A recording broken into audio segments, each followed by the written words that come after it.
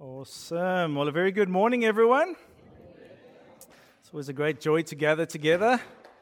I love that idea, Inga, of us just submitting ourselves to God's word and really feasting on it. Yes? We're hungry, are we not, for the things of the Lord? So let us feast on His word. So as Inga mentioned, I think you mentioned, or maybe it happened in my head, but we are entering into the Kingdom of Heaven series. And so we begin to look at the parables which Jesus told, which He kicked off saying the kingdom of heaven or the kingdom of God is like. And so as we look at that, it's helpful for us because I think over time, begin to get concepts of what the kingdom of heaven is like.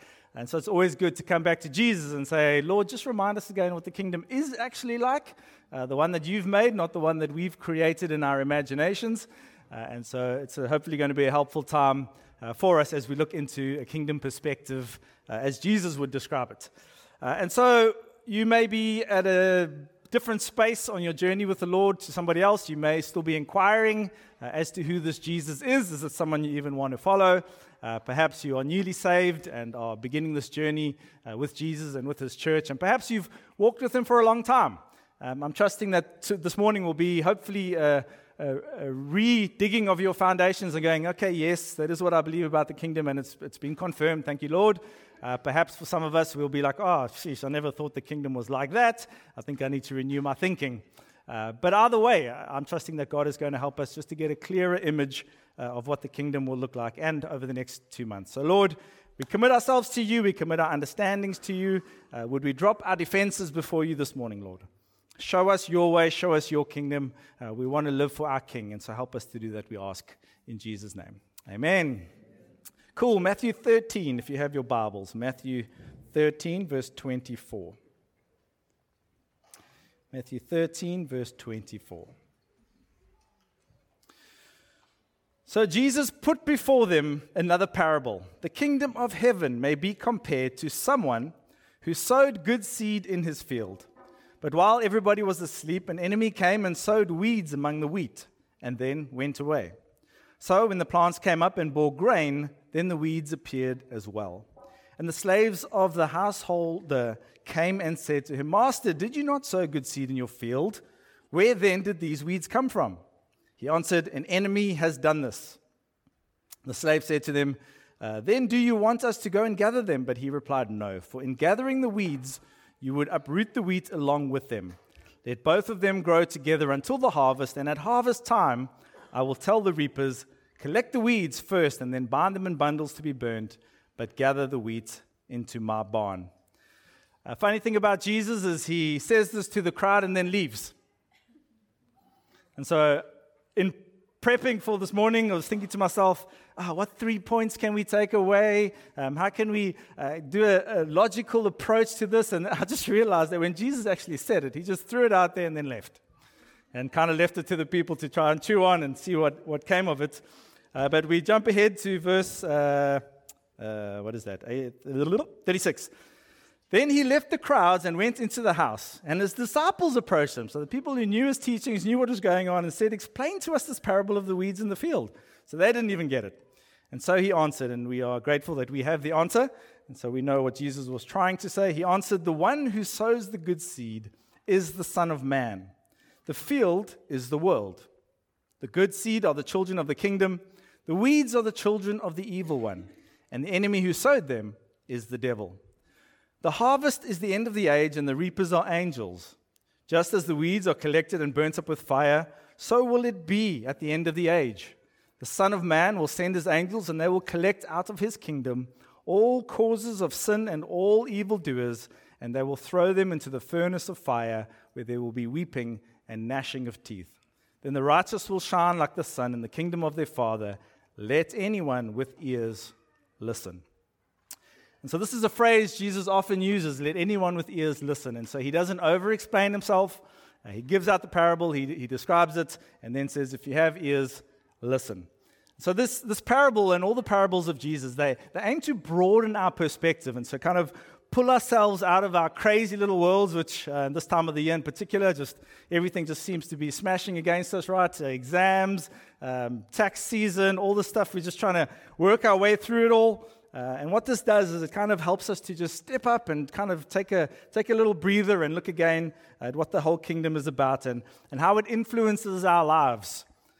It also helps us just see the scope of eternity's timeline. We can be so caught up in getting our tax returns and we forget that actually Jesus is on this long timeline from eternity past till eternity come and busy and at work on this planet. Jesus wants us to see that God's kingdom marches on beyond our reach, whether we're alive or not. His kingdom marches on. For some of us, that's like, what do you mean? Do I have not something to contribute? Of course we do. But it also means that God is in control, whether we are willing to work with Him or not. There's an inherent us in His kingdom, and you would have noticed, I don't know if some of the songs you were suddenly like, hey, wasn't there supposed to be an I there? Why is it changed to the plural? Yes, it's purposefully, we have done that. And so there's this we part of the kingdom. There's a togetherness as God is calling us to go and expand His kingdom. And there's a significance which you have, absolutely. But for this series, it's helpful for us to understand the significance of actually being a body and being kingdom people under the Lord. And so the first thing we see is that the kingdom is a mystery. Anyone notice that as you've walked with the Lord? There's just some stuff I just do not understand.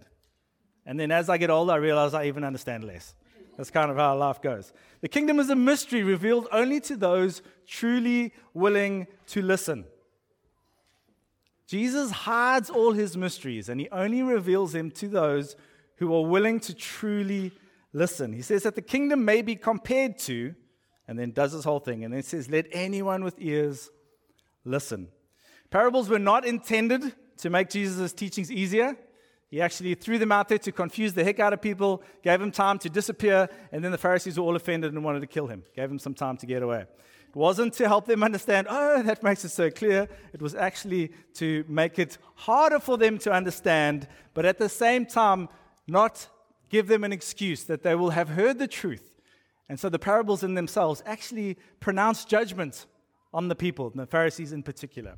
Jesus would tell a parable, it would be about them, finally the lights would come on, and we're like, oh, they understood the truth. And so there was judgment upon them if they weren't willing to listen to Jesus and actually make adjustments. And so it's impossible for us to understand these spiritual truths unless Jesus reveals them to us. I don't know if you've tried and strived to try to understand some deep truth. Unless the Lord opens your mind, this stuff is darkness to us.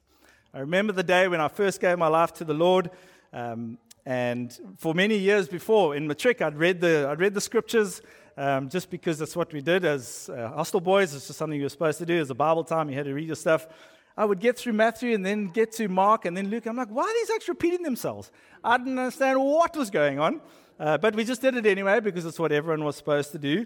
And then suddenly, when the Lord opened my eyes, early 2000s, suddenly all of this began to make more and more sense. Not all of it at the same time. How are women saved through childbirth? Anyone? Any options? Anyone out there? Sure. So, as we're walking with the Lord, these things begin to come clearer and clearer and clearer.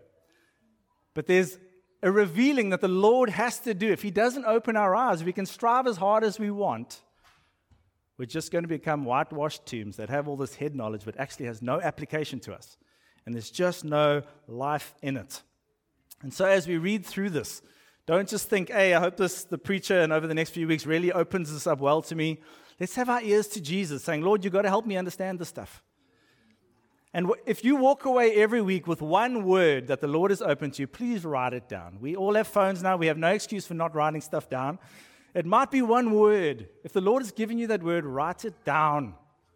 And then over the week, ask Him to unpack that a bit more. It might be one sentence that I say. It might be one scripture that you've been mulling over for a while. Whatever it is, please, let us take this stuff before the Lord and say, Lord, you've got to open our eyes to this.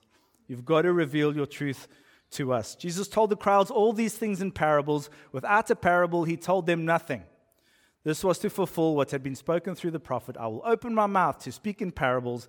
I will proclaim what has been hidden from the foundation of the world. Jesus wants to reveal, but it's going to take Him revealing it to us. So let's be diligent in seeking Him out.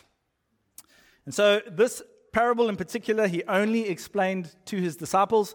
So He threw it out there. Everyone was like, what the heck is He talking about? He just walks away, goes into the house, describes it to His disciples. Why do you speak to them in parables? They ask him. And he answered, to you it has been given to know the secrets of the kingdom of heaven, but to them it has not been given. Have you ever tried to share a truth with someone who does not know Jesus, and you just cannot understand why they will not receive it? There's this burning inside of you when you first heard it, and you try with that same zeal and burning, deliver that same message, and there's just blankness. Yes? We used to be those blankness, remember? So don't get too proud there. It's because it has not been given to us to understand. It requires Jesus opening up our minds and opening up our hearts to these mysteries.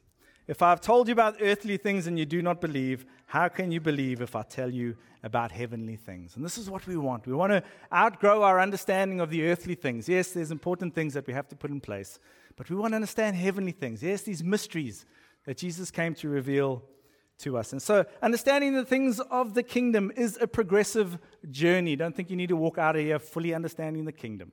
It's a progressive journey. Whatever the Lord's dealing with you, just take that before him and let's grow. For me, it was when I got saved, suddenly the scriptures were alive to me. I understood all the gospels. I understood why. It was almost like a switch just came on for me.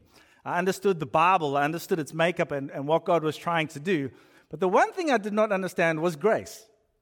And so it was really interesting. Greg and I got saved roughly the same time.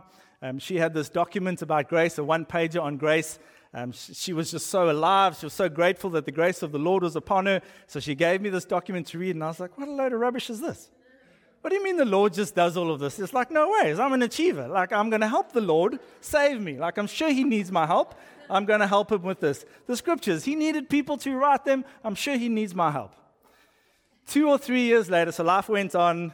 2 or 3 years later, we're going through some stuff. I don't know if we moved or something and just found a whole bunch of papers. Regan pulls this thing out and I read it. So I'm like, yes, this is all true. And it suddenly dawned on us it was the same piece of paper that I'd been like, what a load of rubbish is this? The point being that we are all on a journey and the Lord unravels these things in his time. And so don't put this huge pressure on yourself to just know it all.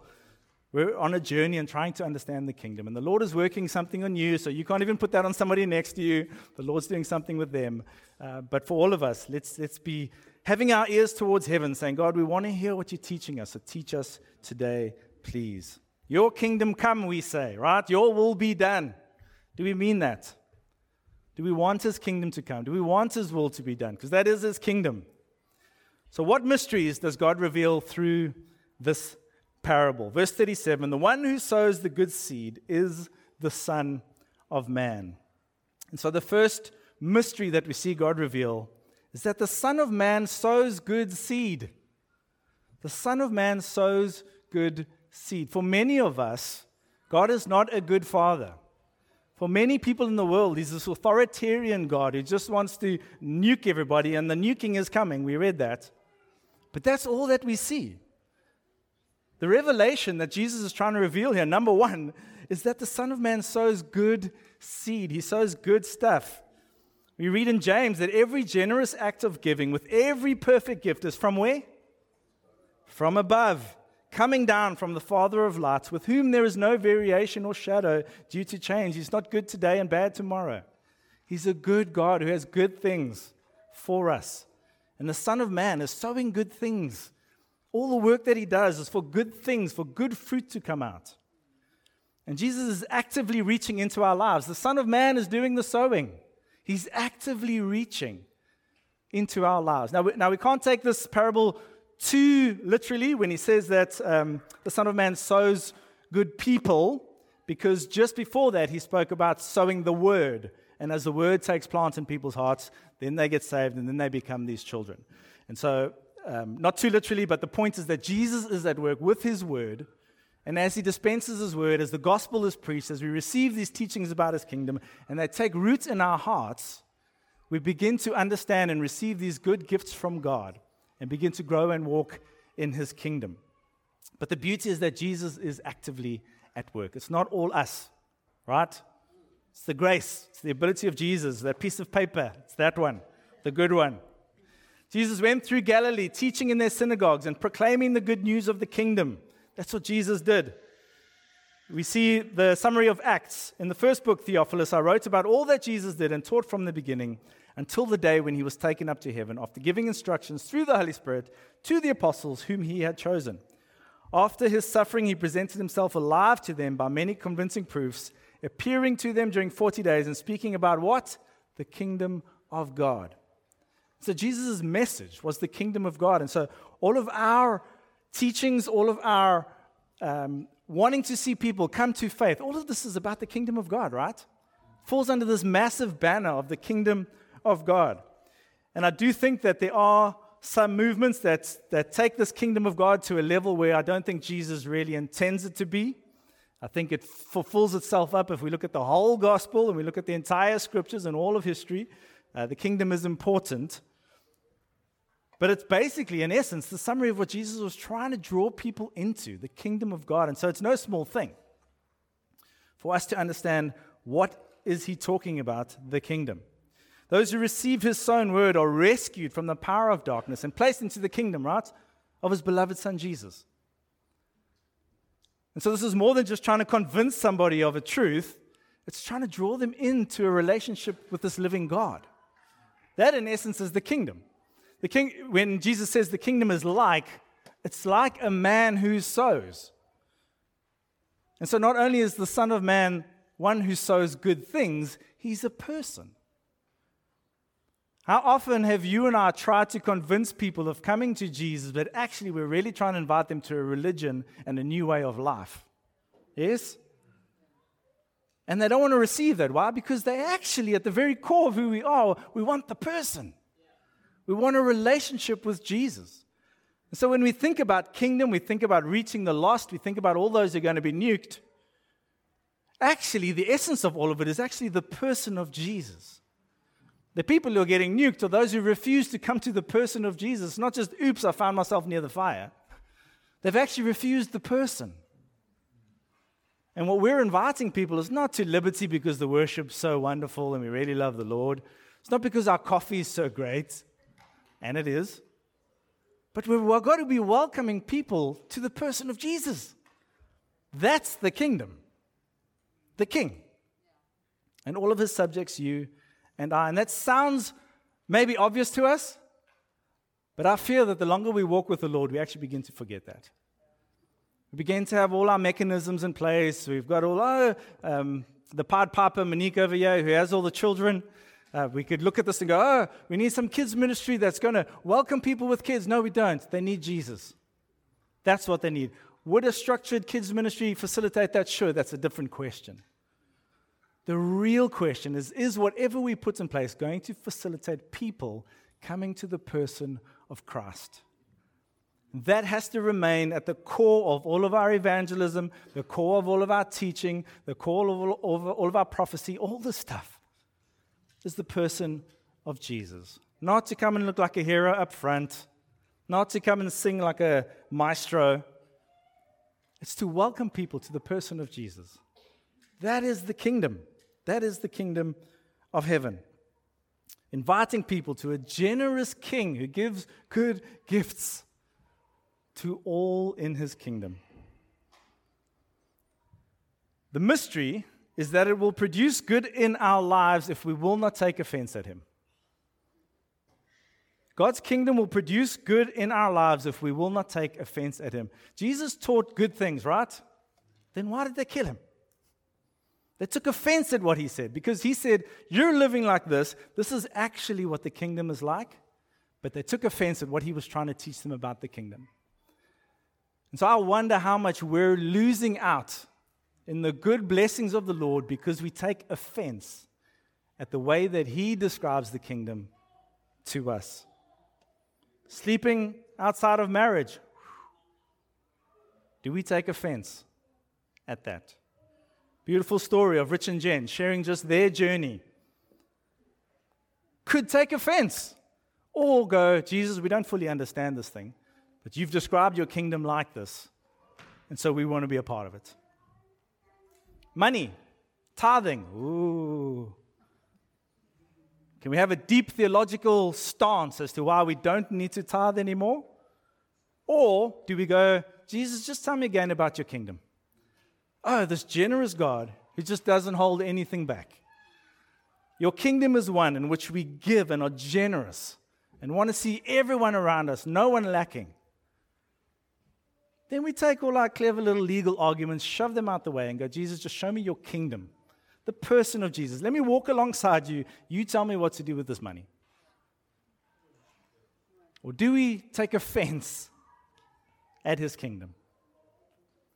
And no one's going to convince you.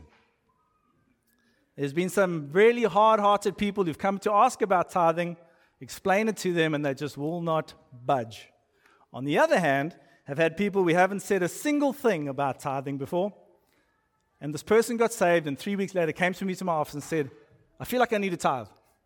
I was like, Lord, bless you. Bless you. Not because the person wants to give, but because God has done a deep work in a person's heart. And they're not taking offense at his kingdom, but are saying, Jesus, whatever you say, we're just going to do. That's the kingdom breaking into our lives. It's a kingdom, as we heard at prayer meeting, of trust and obedience. It's trusting Jesus even if we don't understand, and being obedient even if we don't understand. And believe me, when Jesus describes his kingdom to you, there is much space for offense.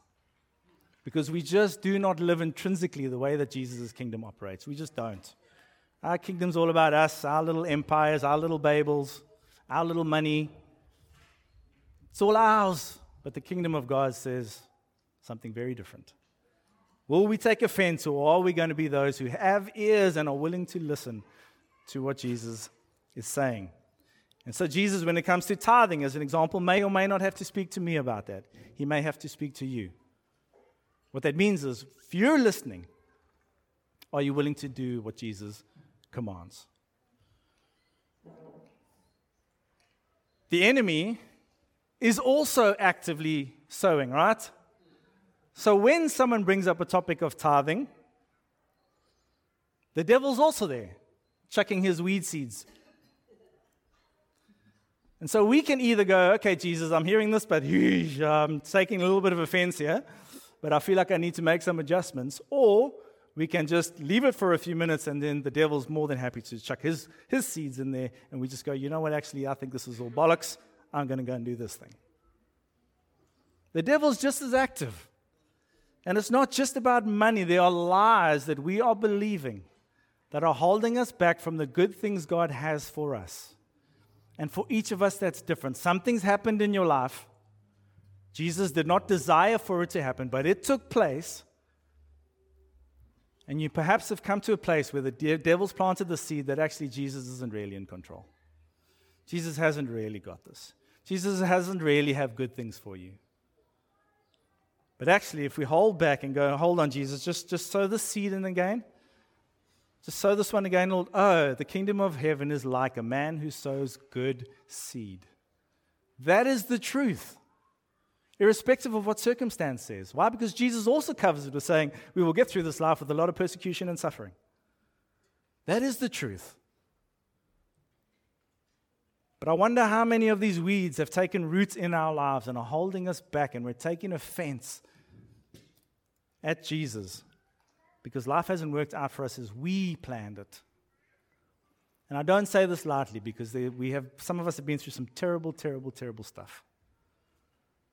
But God is wanting to pluck those weeds out of our lives now, those lies, and to see his wheat, his fruit, the good things that he has take place in our lives. And this is not prosperity gospel, as we heard this morning already. This isn't like you're going to be rich tomorrow. This is actually God has stuff for you so that through your next suffering, you're still going to hold to him in truth and in faith and in obedience. That's not an easy gospel to hear, is it? That's why we have a king who was willing to die himself and suffer. Not to say, hey, come to my kingdom, but you suffer, I'm just going to take the easy route out of here. He faced it and says, but I will be there to equip you, I'll be there to strengthen you, I'll be there to take you through this stuff. May he implant his truth into you today. All of us are believing lies from the devil. All of us. There's something in us. And I'm trusting that today the Lord's going to speak that truth over you.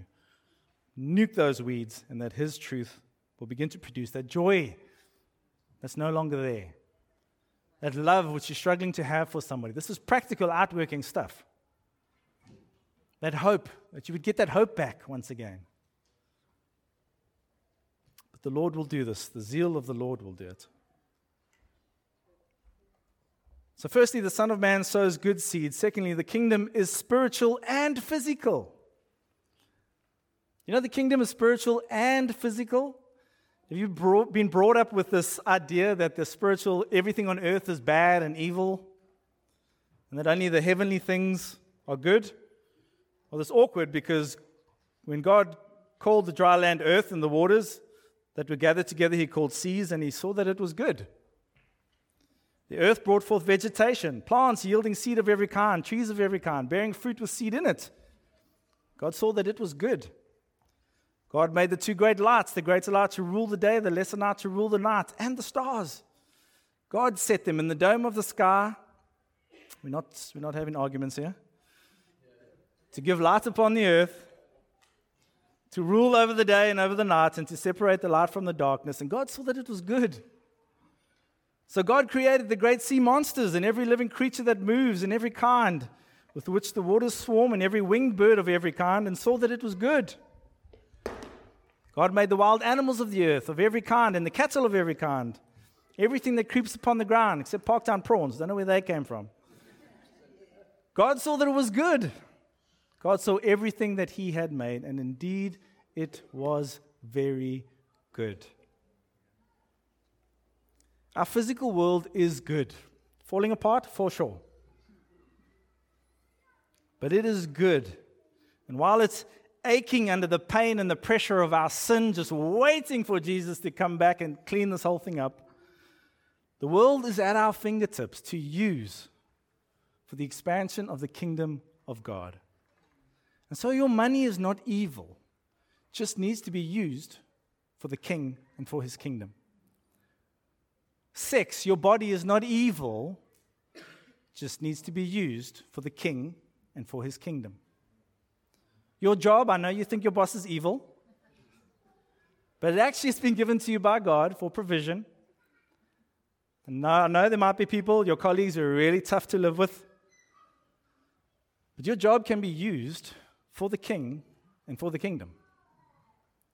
If you will set your eyes and your gaze upon God, going, God, this is really a tough place for me. Charles, I know it's hard. But God, this is your job that you've given me. I am your servant. Help me to use this job for the building of your kingdom. Everything we have can be used for the expansion of the kingdom if we will understand that everything God created was good. We don't have to disappear like monks up into the mountain. Though I think they were quite involved in discovering beer, so good on them. But we don't have to disappear from humanity in order to reach some spiritual nirvana and suddenly be, oh, I am now spiritual and this is now good. That was never God's intention. His intention was for us to get on surfboards, get into the water, reach people for the kingdom. That's God's intention. Even bodyboarders. Still up for debate. I've got scripture for this later. All of these things can be used by the Lord if we will turn our ears to Him and hear when He speaks to us. That everything He's given us is good. The third thing He's trying to tell us is that there are only two types of people: children of the kingdom and children of the evil one. Those are the only two types. The only two types: the righteous and the sin causers or evildoers. The good seed are the children of the kingdom, and the weeds are the children of the evil one. Those are the only two who, for a season, are allowed to live side by side. And I know that's difficult for us to fully understand, but actually we're living in an age of incredible mercy from the hand of God. We look at it groaning like Lot, I think, as he saw Sodom and Gomorrah, and was just like, why do I have to live amongst these people? But actually, it's an incredible act of mercy from God, not destroying people left, right, and center the moment that they turn their backs on Him. I think we've maybe just forgotten the mercy that we've received. and perhaps need to extend that once again. Because there's no longer Jew or Greek. There's no longer slave or free. There's no longer male nor female. There's no longer surfer nor bodyboarder.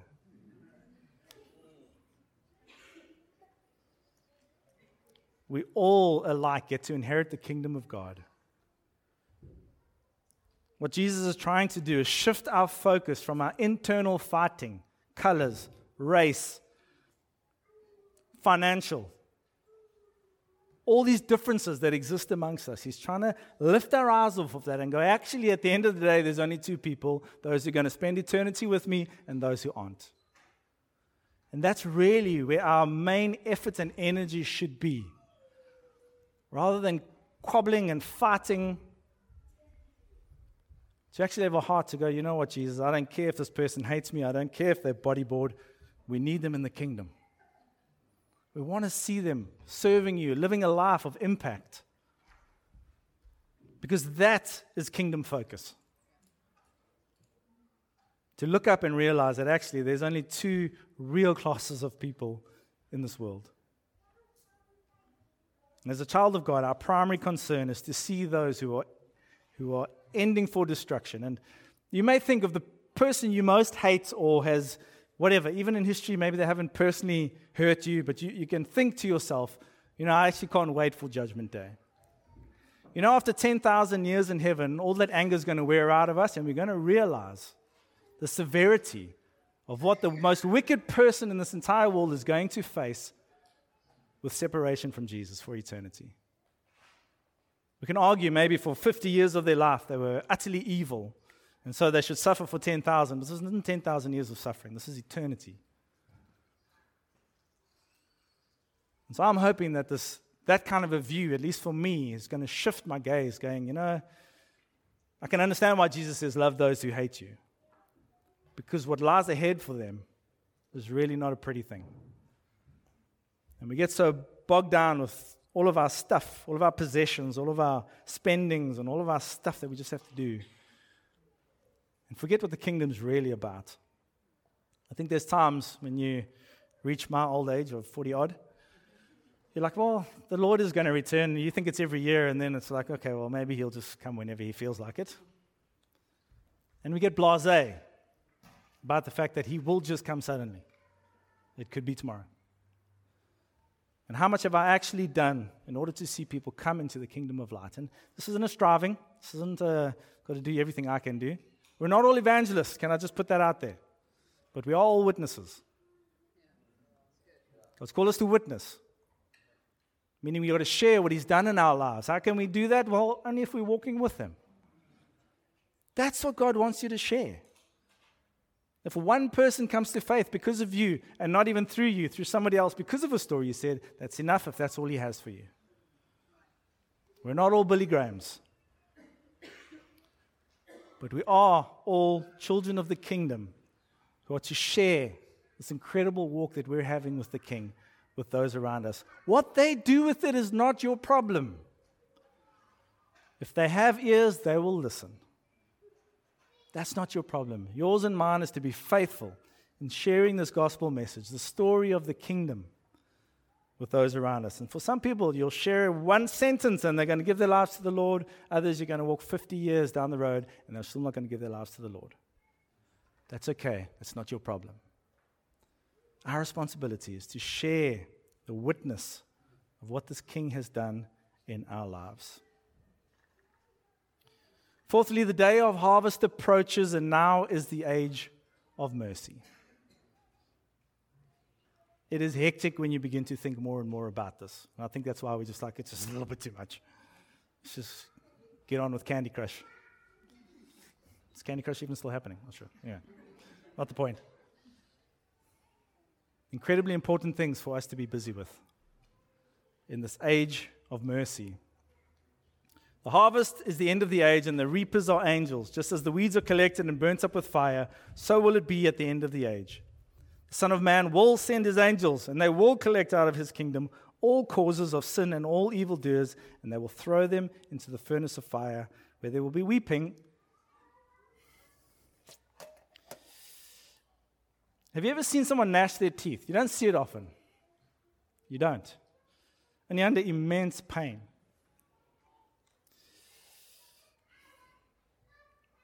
Sorry, I don't want to turn this point with emotion. I want the severity of its truth to just hit us.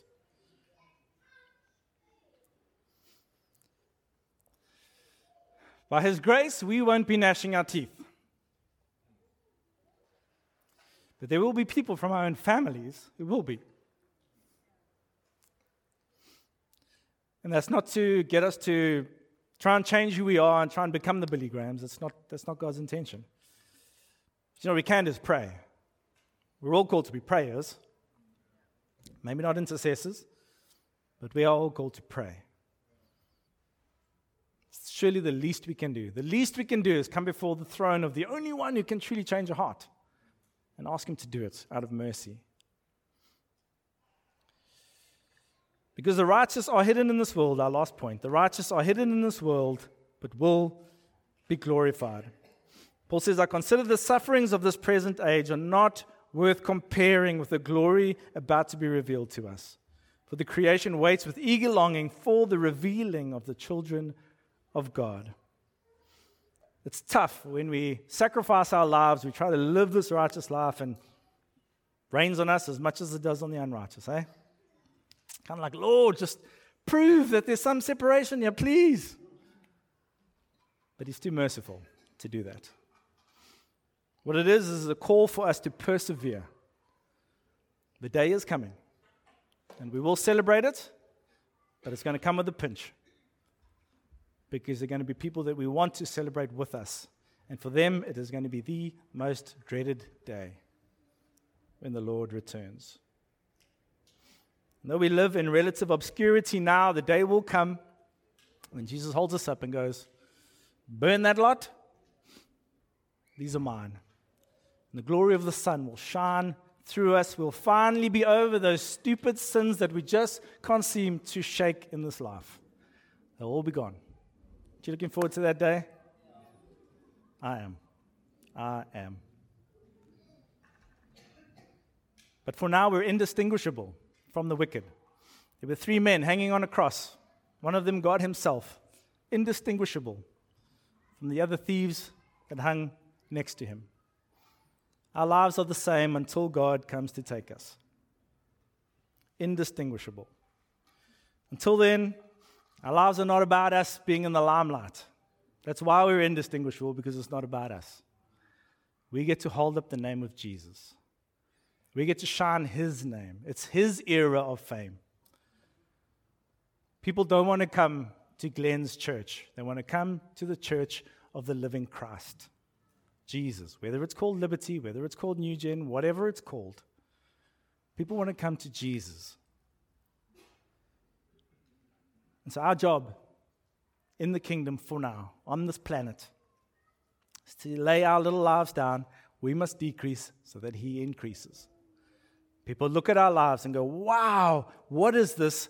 In that moment, we decrease, Jesus must increase. People are seeing something of the light of Christ, and that is what draws them, like a moth to the flame. And if He's kind enough, the Spirit will nuke every last living part that is still them and only leave Jesus behind. That is what we aim to do in this kingdom, to have us decrease and Jesus increase. But with hope that the day is coming. I still have many things to say to you, says Jesus, but you cannot bear them now.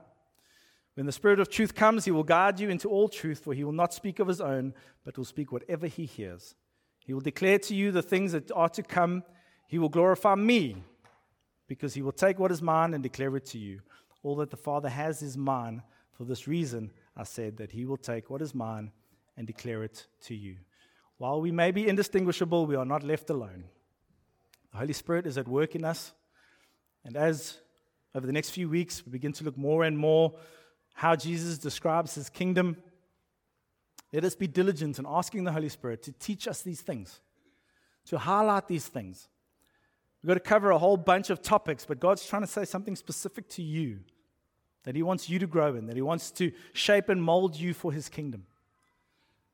But it takes each one of us going, give me ears to hear, Jesus. I've heard these words, But let them not just fade away over time. Let them take root in my life. Let something of the kingdom, some fruitfulness, come out of me.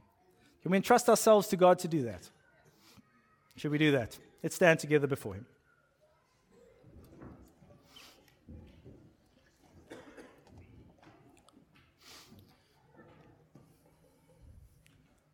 Our Heavenly Father, what a privilege it is for us to hear the words of your Son being read to us. Lord, knowing that all life is contained in Him. He is the way, He is the truth, He is the life. And your kingdom is one in which we get to walk with Him, we get to walk with you, we get to walk by your Spirit. But we all have our temptations as the devil sows seed in all of our hearts. He knows which soils are specific to each of us, which seeds will impact us more. And is continually at work. Lord, He's far older than us, and so He's far smarter. We ask that the truth of your word would take root in our hearts. It would kill out all of his seeds, all of our insecurities, all that He's spoken to us, those lies that are derailing us, that are holding us back. God, would you break through all of that? Would you plant your seed? Would you water it by your Spirit? Would we find ourselves at the foot of your throne, closer to you than closer to the devil, that we would hear your voice louder than his? We know that you have good things. We know that you are actively at work, sowing good things into our lives. And so we want to just freshly submit ourselves to you and to your kingdom. So God, would we make our lives about your kingdom? Where we've engineered our lives to really be about our own little empires, God, would you help us to lay that down? Would we decrease so that you can increase? And Lord, where we get to share and be witnesses of the work and the love that you have effected into our lives, Lord, would you take the pressure off of us like we're the ones who are actually going to turn a heart? But Lord, would you give us a trust and a confidence in your ability to turn a heart? Lord, you turned ours. How stiff-necked were we? But Lord, for what time is left on this planet, would we walk with an ear to heaven, with a heart for the lost, and with a dependency upon you that can leave us only worshiping you because of the work that you have done? Lord, there's still so much for us to learn. There's still so much for us to grow in. And as we go through this series, Lord, each of us are going to be growing and learning in different areas. I pray that you would do a work in us as a body. You're still taking us together in some direction, God. Would you take us? We submit ourselves to you. We've planned the series. We've got the verses. But Lord, would you do a work in us? If you shift us and shape us and move us, Lord, we will follow. Thank you for your love for us. Thank you for all the good that you have done in every single person in this room's life. Think of all these kids and the environment which they get to grow up in, Lord. Would you bless them? Would they not waste as much time as we have on trying to get ourselves into a place of hearing you and walking with you, Lord? Would they have a head start on us? Your kingdom come, your will be done.